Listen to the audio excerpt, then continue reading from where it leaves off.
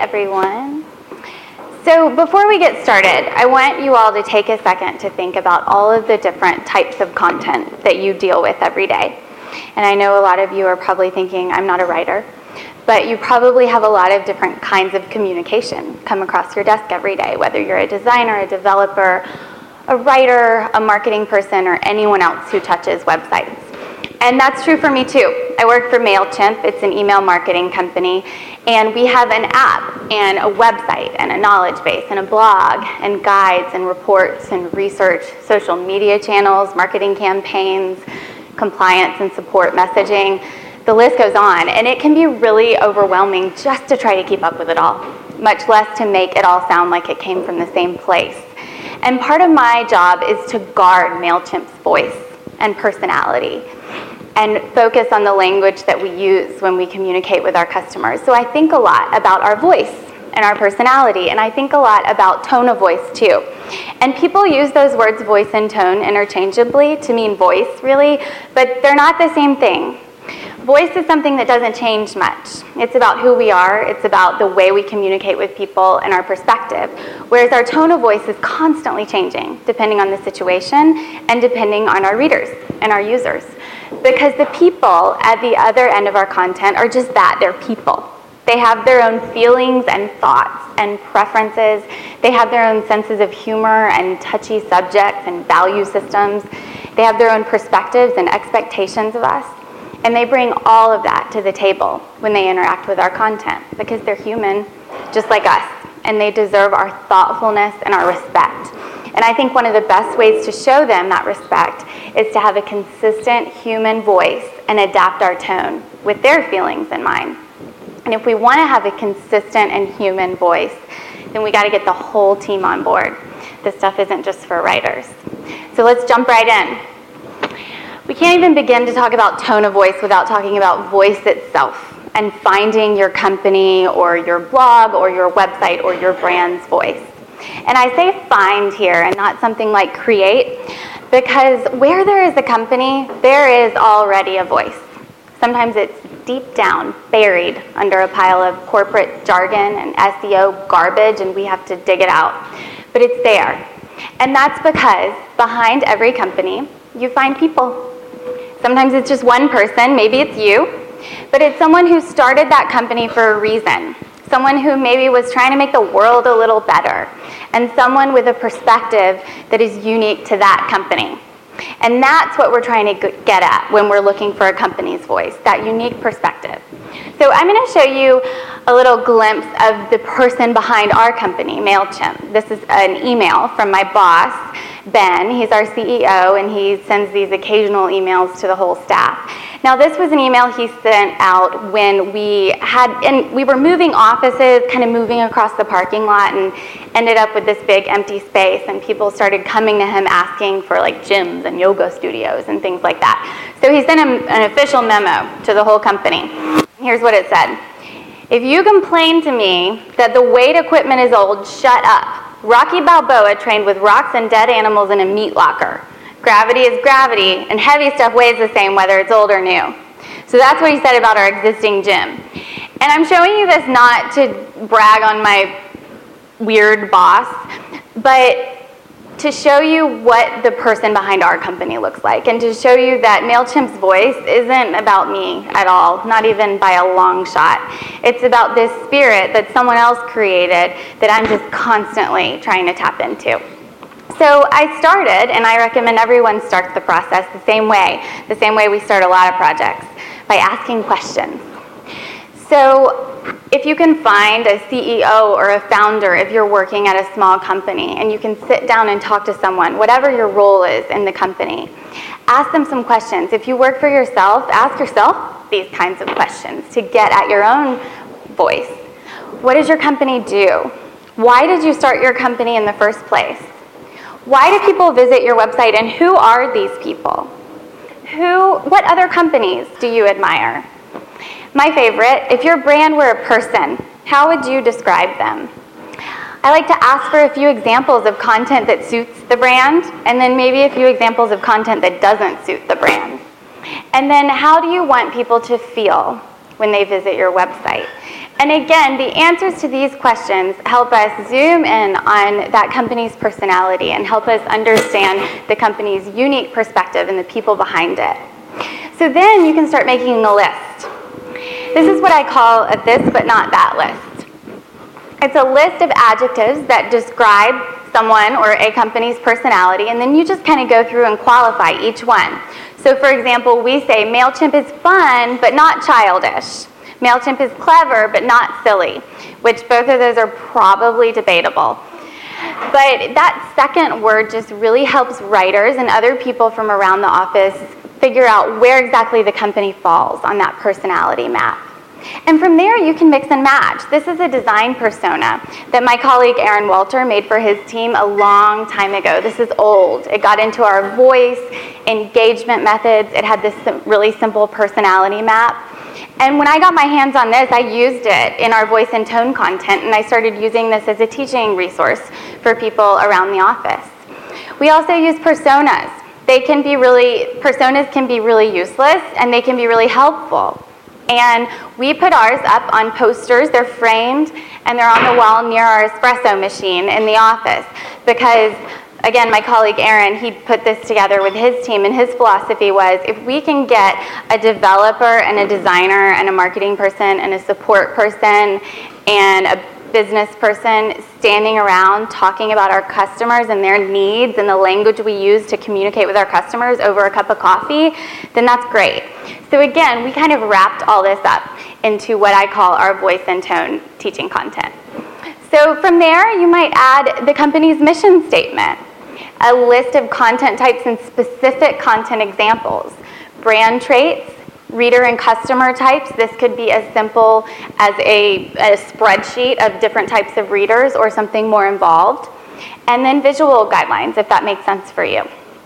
Now, all this talk about voice guidelines, we need to talk about where a traditional style guide fits into all this, because you hear about them a lot. And they're important. We use a traditional style guide at MailChimp too. It's separate from our voice and tone guide. But I think for people like us in this room, for people who aren't necessarily sitting down writing editorial content every day, voice and tone guides and paying attention to voice and tone is much more important than reading a traditional style guide and trying to learn the difference between an em dash and a hyphen. And I say that for a couple of reasons. One, because there are traditional style guides that already exist. This is the Yahoo style guide. It's fantastic. It's the one we use at MailChimp. I hand it out like candy at the office. It's great. And this kind of stuff can be taught. Traditional style is something that can be taught and it can be edited for. Not so much voice and tone. And I'll illustrate that with an example. Let's say we have two people writing an article for me. One is a writer's writer, just really well trained, understands the traditional style guide, knows it like the back of her hand, but doesn't really understand the company's voice and tone and perspective and sense of humor, doesn't really get it. Maybe this is a new person, maybe this person just isn't really a good fit. Now the other person is the reverse of that, someone who really gets the company's perspective and sense of humor and voice and tone, but a little bit of a sloppy writer, not really good with grammar. That person, the sloppy writer who really gets it, turns in an article, and what I have is a cleanup job. It's not a big deal. I might drop in a few commas, fix a few spelling errors, things like that. And that's part of my job as an editor. But that other person, the person who's the super fantastic writer who really doesn't understand our company, turns in an article, and I can't do anything with that. It's not a cleanup job. It's a start from scratch. It's a teach somebody to fish kind of thing. So that's why I think that voice and tone guidelines are so important for all of us in this room and for us to share across departments within our own companies and teams. William Bernbach said it best. He said, "It is insight into human nature that is key to the communicator skill. For whereas the writer is concerned with what he puts into his writings, the communicator is concerned with what the reader gets out of it." And I think that's a really important distinction. We're communicating here. Every one of us, regardless of what part of the product or app or website or building we're working on, we're on some level in the business of communication. One way to hold ourselves accountable for that is to do what Peter Elbow calls speaking onto the page. he says in his book, Vernacular Eloquence, which I recommend, he said this: "A good teacher I know has a simple but effective technique for the writing classroom. When her students have blah, voiceless writing, she makes them speak the following words to her before reading their text. Listen to me. I have something to tell you." And this might seem like a silly classroom exercise, but it's not. It's so valuable. Reading your work out loud can truly transform your writing. And I say that for a couple of reasons. One is because simply it keeps you from sounding like a robot. When I read my work out loud, I do what I call a human check. I make sure everything flows, make sure there's no awkward construction, things like that. But more importantly than that, reading out loud makes us more empathetic. And that's because when we're having face-to-face conversations, we have this really wonderful built-in empathy. And that's because we're looking at someone. We don't want to hurt their feelings or say the wrong thing or offend them in any way. And we're thinking about their feelings more than we are when we're writing. That empathy is so often missing from our writing. So a simple way to channel that conversational empathy that we all have from day to day is to just read your work out loud. It's so helpful. In fact, I read everything I write out loud. If I published it on MailChimp's website, I have read it out loud. I stay home one day a week because it really annoys my coworkers when they hear me like reading things at this volume all day long at my desk. And I just spend that time reading. And so I recommend that everyone, even on the tiniest little sentences, read your work out loud and see what happens to your writing. Because I think what'll happen is you'll watch your tone of voice change before your eyes. Anne Lamott says you can write as if you're writing a letter to her brother Steve-O. And sometimes it does help to keep a specific person in mind when you're reading your work out loud. Now, let's talk specifically about tone of voice. This is my dog, Leon. He has taught me a lot about tone of voice, and that's because he responds to my tone, and sometimes I think only my tone. So I don't know how many words dogs know. I heard once it was like dogs know up to 1,000 words or something like that, but my dog doesn't. He's adorable. He's not very smart, and I don't even know that he knows that words mean things, but he responds to my tone of voice. So when I say, "Leon, you want to go on a walk?" He doesn't know what walk means. He just hears what I'm saying and perks up, and he feels really happy. And when I say to him, "Leon, no," he doesn't know exactly what no means, but he knows he's in trouble. And I think that dogs and babies, too, are really good daily reminders that it's not just what we say that matters. Sometimes it's how we say it. So I'm going to use MailChimp as a little bit of a case study and show you where I started with this whole tone of voice conversation and where we ended up. It started with a traditional style guide. I was working on this list of our content types, going through each one and kind of explaining this is what purpose this content type serves, and just explaining each one. And I realized that we have this huge range in content types. On one hand, we have our mascots jokes. So for those of you who have used MailChimp before, you know when you would log into your account, our little mascot, Freddie, would appear up in the corner making some absurd joke, linking to a YouTube video, saying he likes your haircut, something completely random. And it is purely an extra layer of humor. In fact, it was so extra that when we had this in our app, you could opt out of it, and you had to check a box that said enabled party pooper mode, but you could opt out of it. And we just had a redesign recently, and we took it out of the app, and we felt so bad about taking Freddie's jokes out of the app that we moved them to their own website. So they have their own little place now. But I'm working on the style guide, realizing on one hand, we've got these really silly jokes inside our app. And then on the other hand, we have compliance alerts, which are basically messages that say, "Hello, I'm sorry, we had to shut down your account because you were spamming." That's bad news. And it's important to note that spammers don't always mean to do evil things. Sometimes you do it accidentally. Sometimes people didn't know any better. Maybe someone thought that they could collect business cards in a fishbowl and then send all of those people marketing messages. So this could ruin someone's day. In the case of e-commerce and daily deal senders, they're losing money every second. Their campaign isn't going out the door. So this is really bad news, and I realized, working on that style guide, we're going from this to this. Our customers are dealing with a huge range in content types, and what that means is they're experiencing a huge spectrum of emotions when they're interacting with our content. They're all over the map here. We can make their day and we can ruin their day completely. So all of a sudden, one voice and tone fits all didn't seem to make sense anymore. The public would have a lot more respect for advertising. And I think you could plug any company or product's name in there where it says advertising, and that would be true. So what do we do about it? We adapt our tone with our users and our readers' feelings in mind. First, we consider the content type, because sometimes that gets you all the way there. Like in the case of our mascot's jokes that I showed you, all I need to know is that I'm writing a joke and I know what tone to strike, right?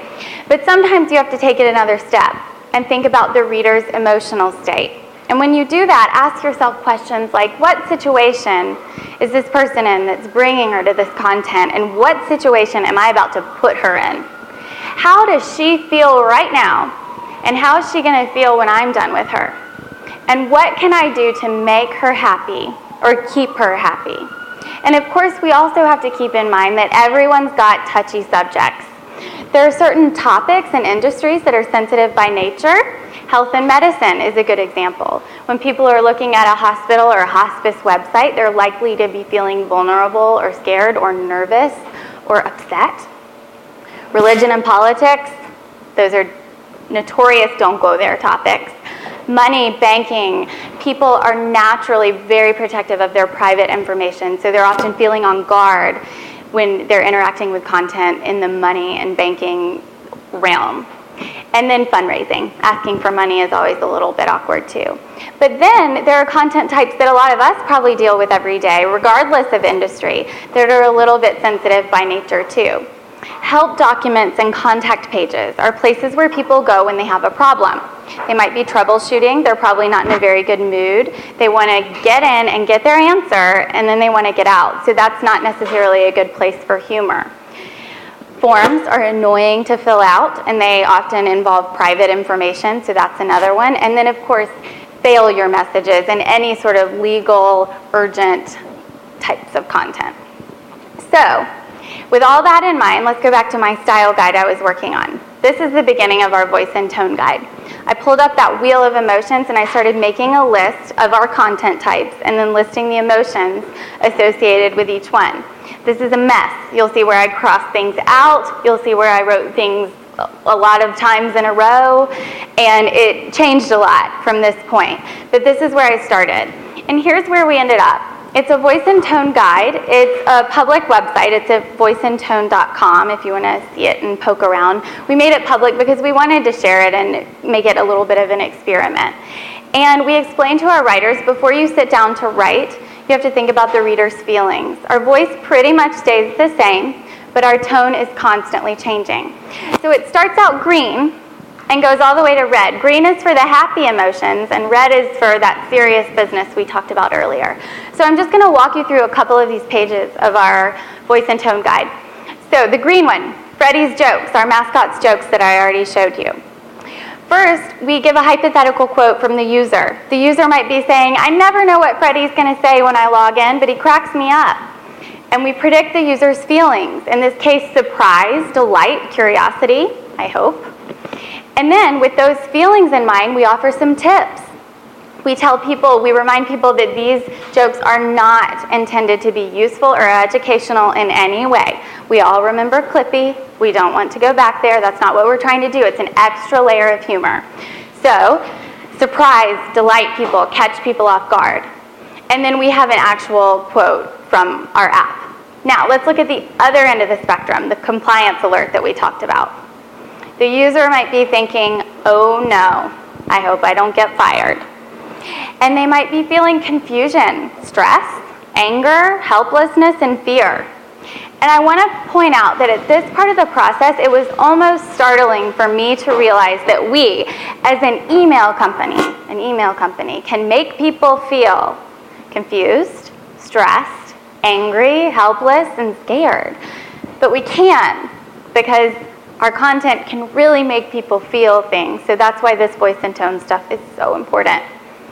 And then we offer some tips with those feelings in mind. We say be straightforward. People who are upset, they want to know what's going on, and they want to know what's going on now. Be calm. Don't use alarming words like alert and immediately. Don't use exclamation points. Don't be funny. And then, of course, we have the actual example from our content. Now, then there are in-between content types, where it doesn't necessarily go one way or the other, and you have to think about a couple of different types of users. In those cases, I broke them up within our voice and tone guide. So, social media is one example. We have a couple of different types of people who follow us on social media. We have loyal MailChimp users who follow us on Twitter, they read our blog, they use MailChimp all the time, they love us, we love them. We still have to get right to the point because we're talking about social media, but we treat them like friends at our table. We can be more casual and informal with them. They're looking for messages like giveaways and pictures from behind the scenes and things like that. And then we have the email marketing experts who follow us.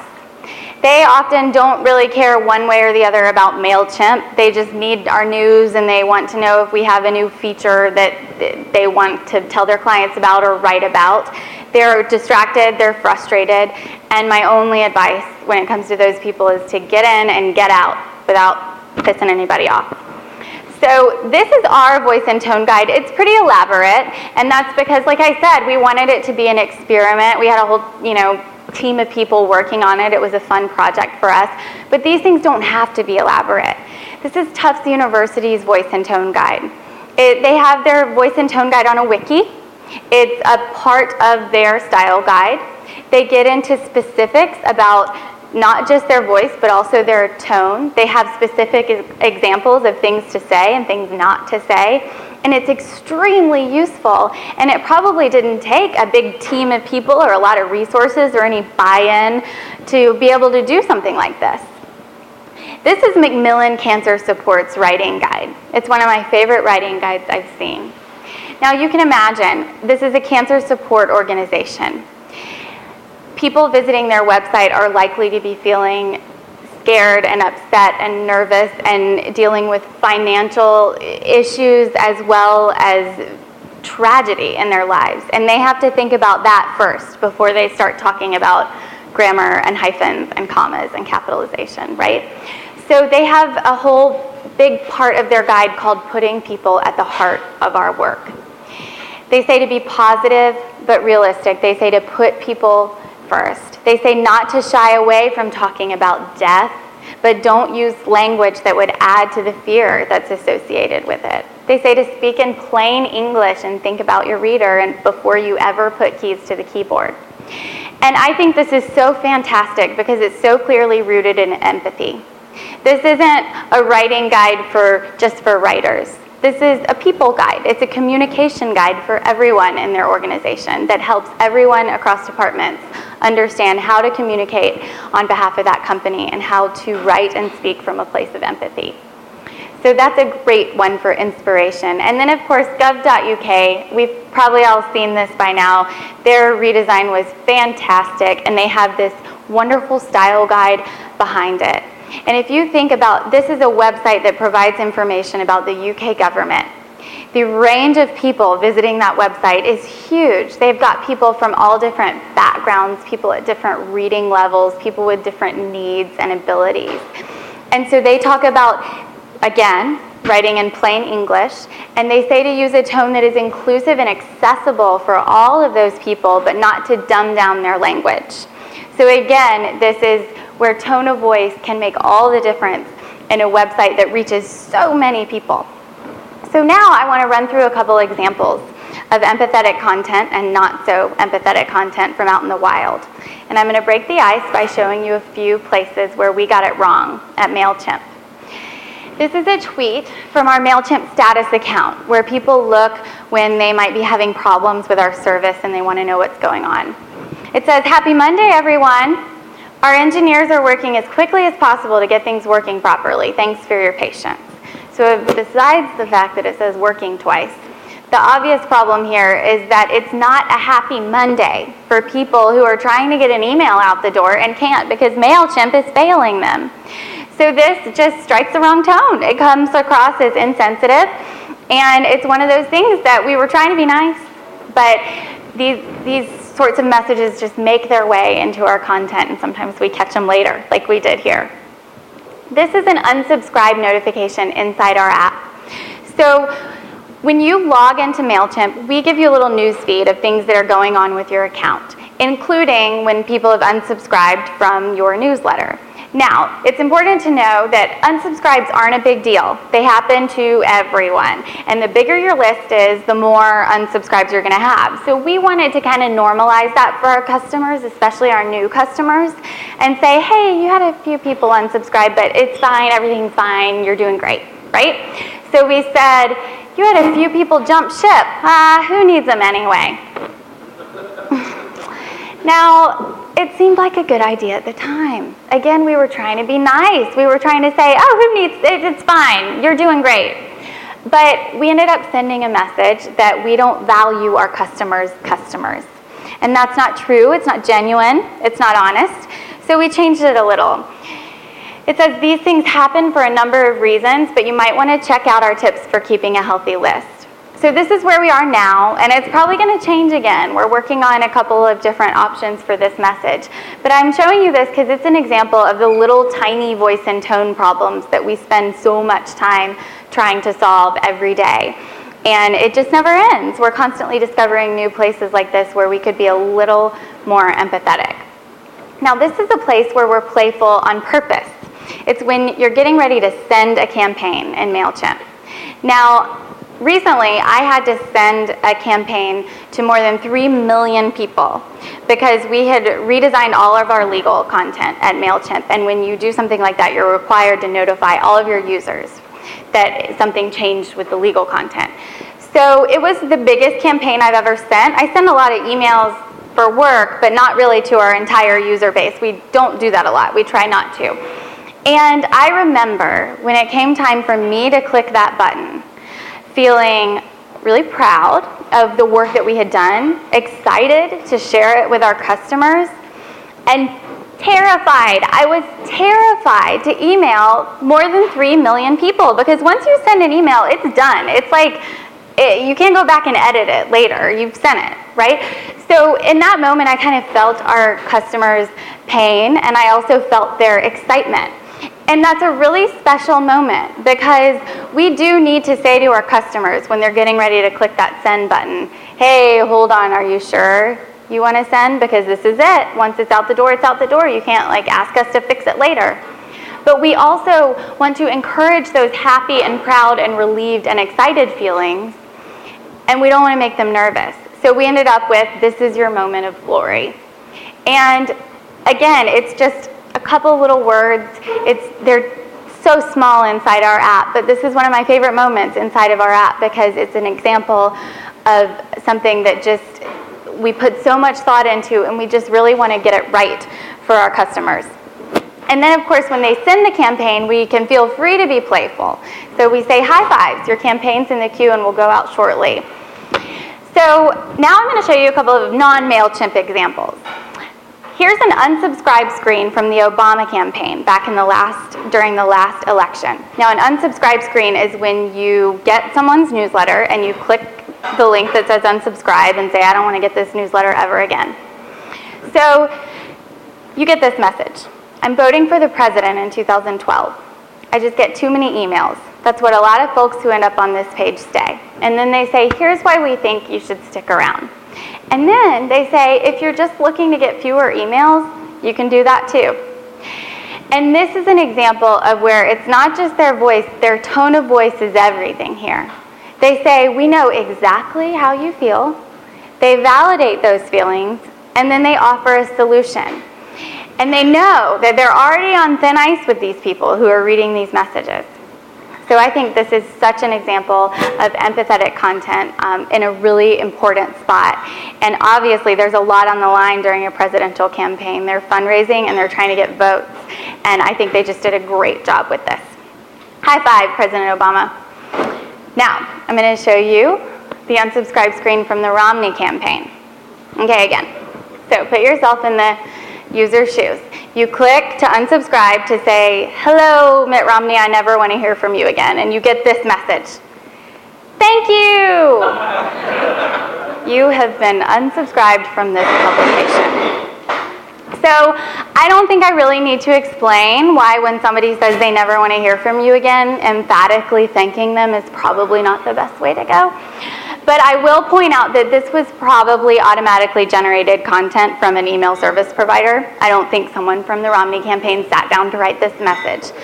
But I think someone from the Romney campaign should have sat down to write this message, because these little moments are really important. And some of these moments are places where the developers and designers are working with content that the writers never see. And that's why it's so important that we're all on board with this stuff. Photo Jojo, a photo company. It says, "We're sad to see you go." And I just think that's so kind of charming and nice.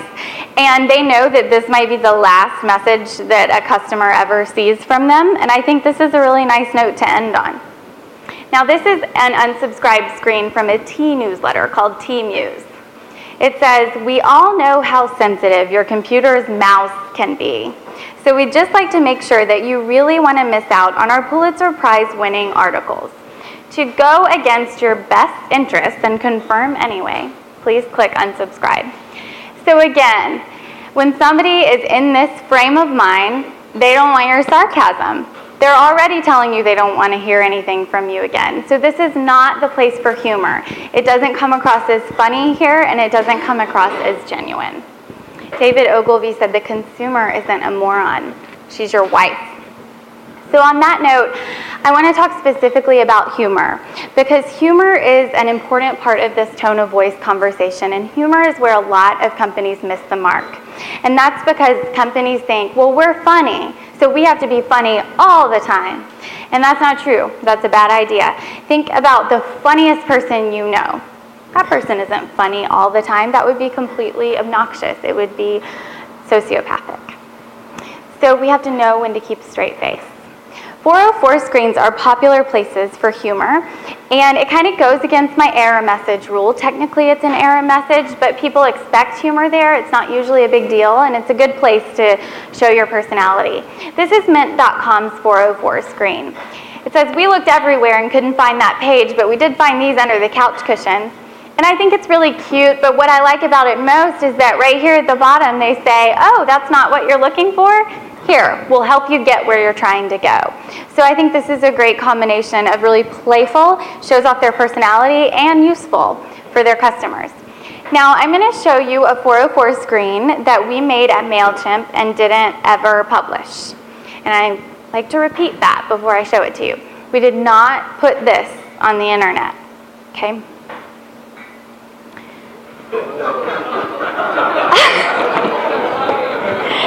Okay. So that's a pregnancy test, and our designer at the time, Aaron, made that. And he's hilarious, and he made this all on his own, and then he showed it to me, and I cracked up, and we were just dying laughing, and then we showed it to the rest of our team, and everyone was laughing. We had tears streaming down our face. It was the best day. And then we showed it to our boss, our CEO, Ben. And he cracked up laughing. And then he was like, "Ha ha ha ha, no, absolutely not. No, you are not publishing that." And this was a couple years ago. And in retrospect, I think we really dodged a bullet with that one. And at the time, I was really focused on being funny. I wanted MailChimp to be funny and make jokes and make people laugh.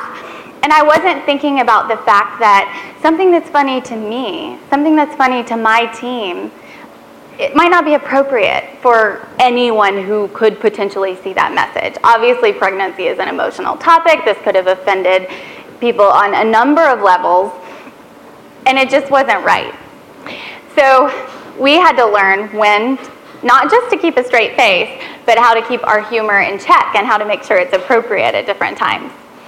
This is a company called Woot. It's a daily deal company, and they're known for having this really playful, fun, sarcastic voice. They're really fun. This is a product description page for a desktop scanner, and it says, "I'm sorry, sir, I'm just a document scanner. I can't advise you on your theory that the IRS is unconstitutional."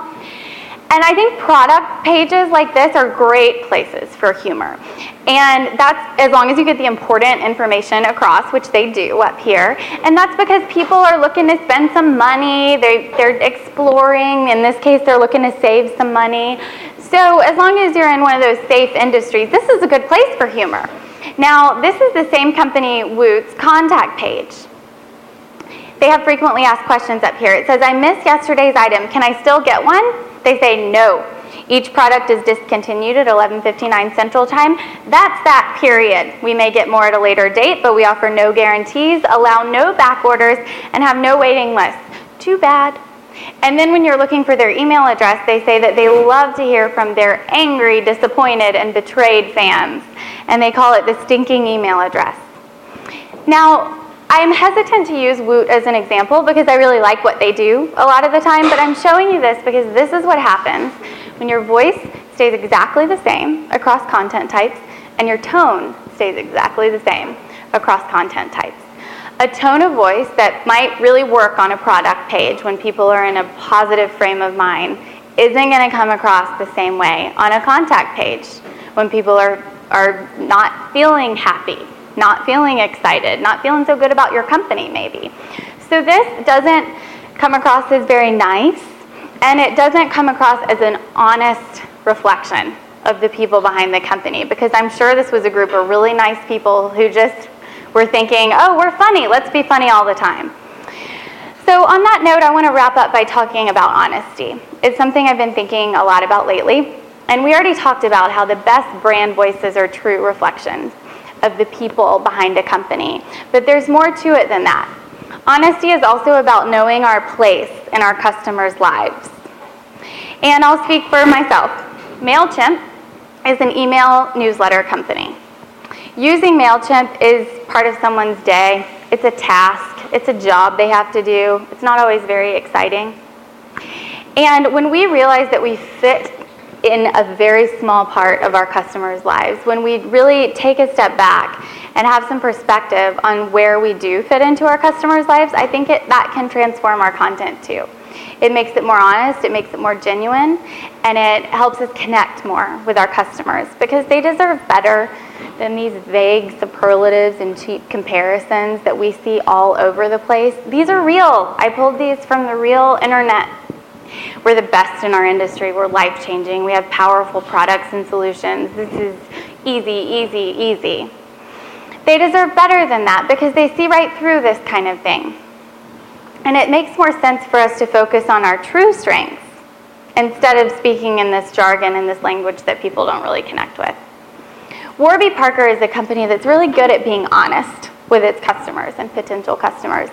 They got their name from two of Jack Kerouac's early characters, Zag Parker and Warby Pepper. They love literature, they love reading, they love books, they love words. They have a library in their office for their staff for no other reason than they love books and they love reading and they want to share that love with their staff. They've got these fantastic writing guidelines for their writers where they have a section called Striking the Right Tone. They have their own little this but not that list, and they say to write like Warby Parker is the person you'd want seated next to you at a dinner party. And I think that's just a really nice image. And it comes through in their content. This is their story page. Their content is engaging. It does tell a story. It's sophisticated and it's friendly. And what I love about this company is that there is this distinct thread that runs through from the very name of their company to their office and culture, to the resources that they provide for their employees and writers, to their public content. That, to me, is what it looks like when a company is honest. Maya Angelou said this, I've learned that people will forget what you said, people will forget what you did, but people will never forget how you made them feel. Thanks, y'all.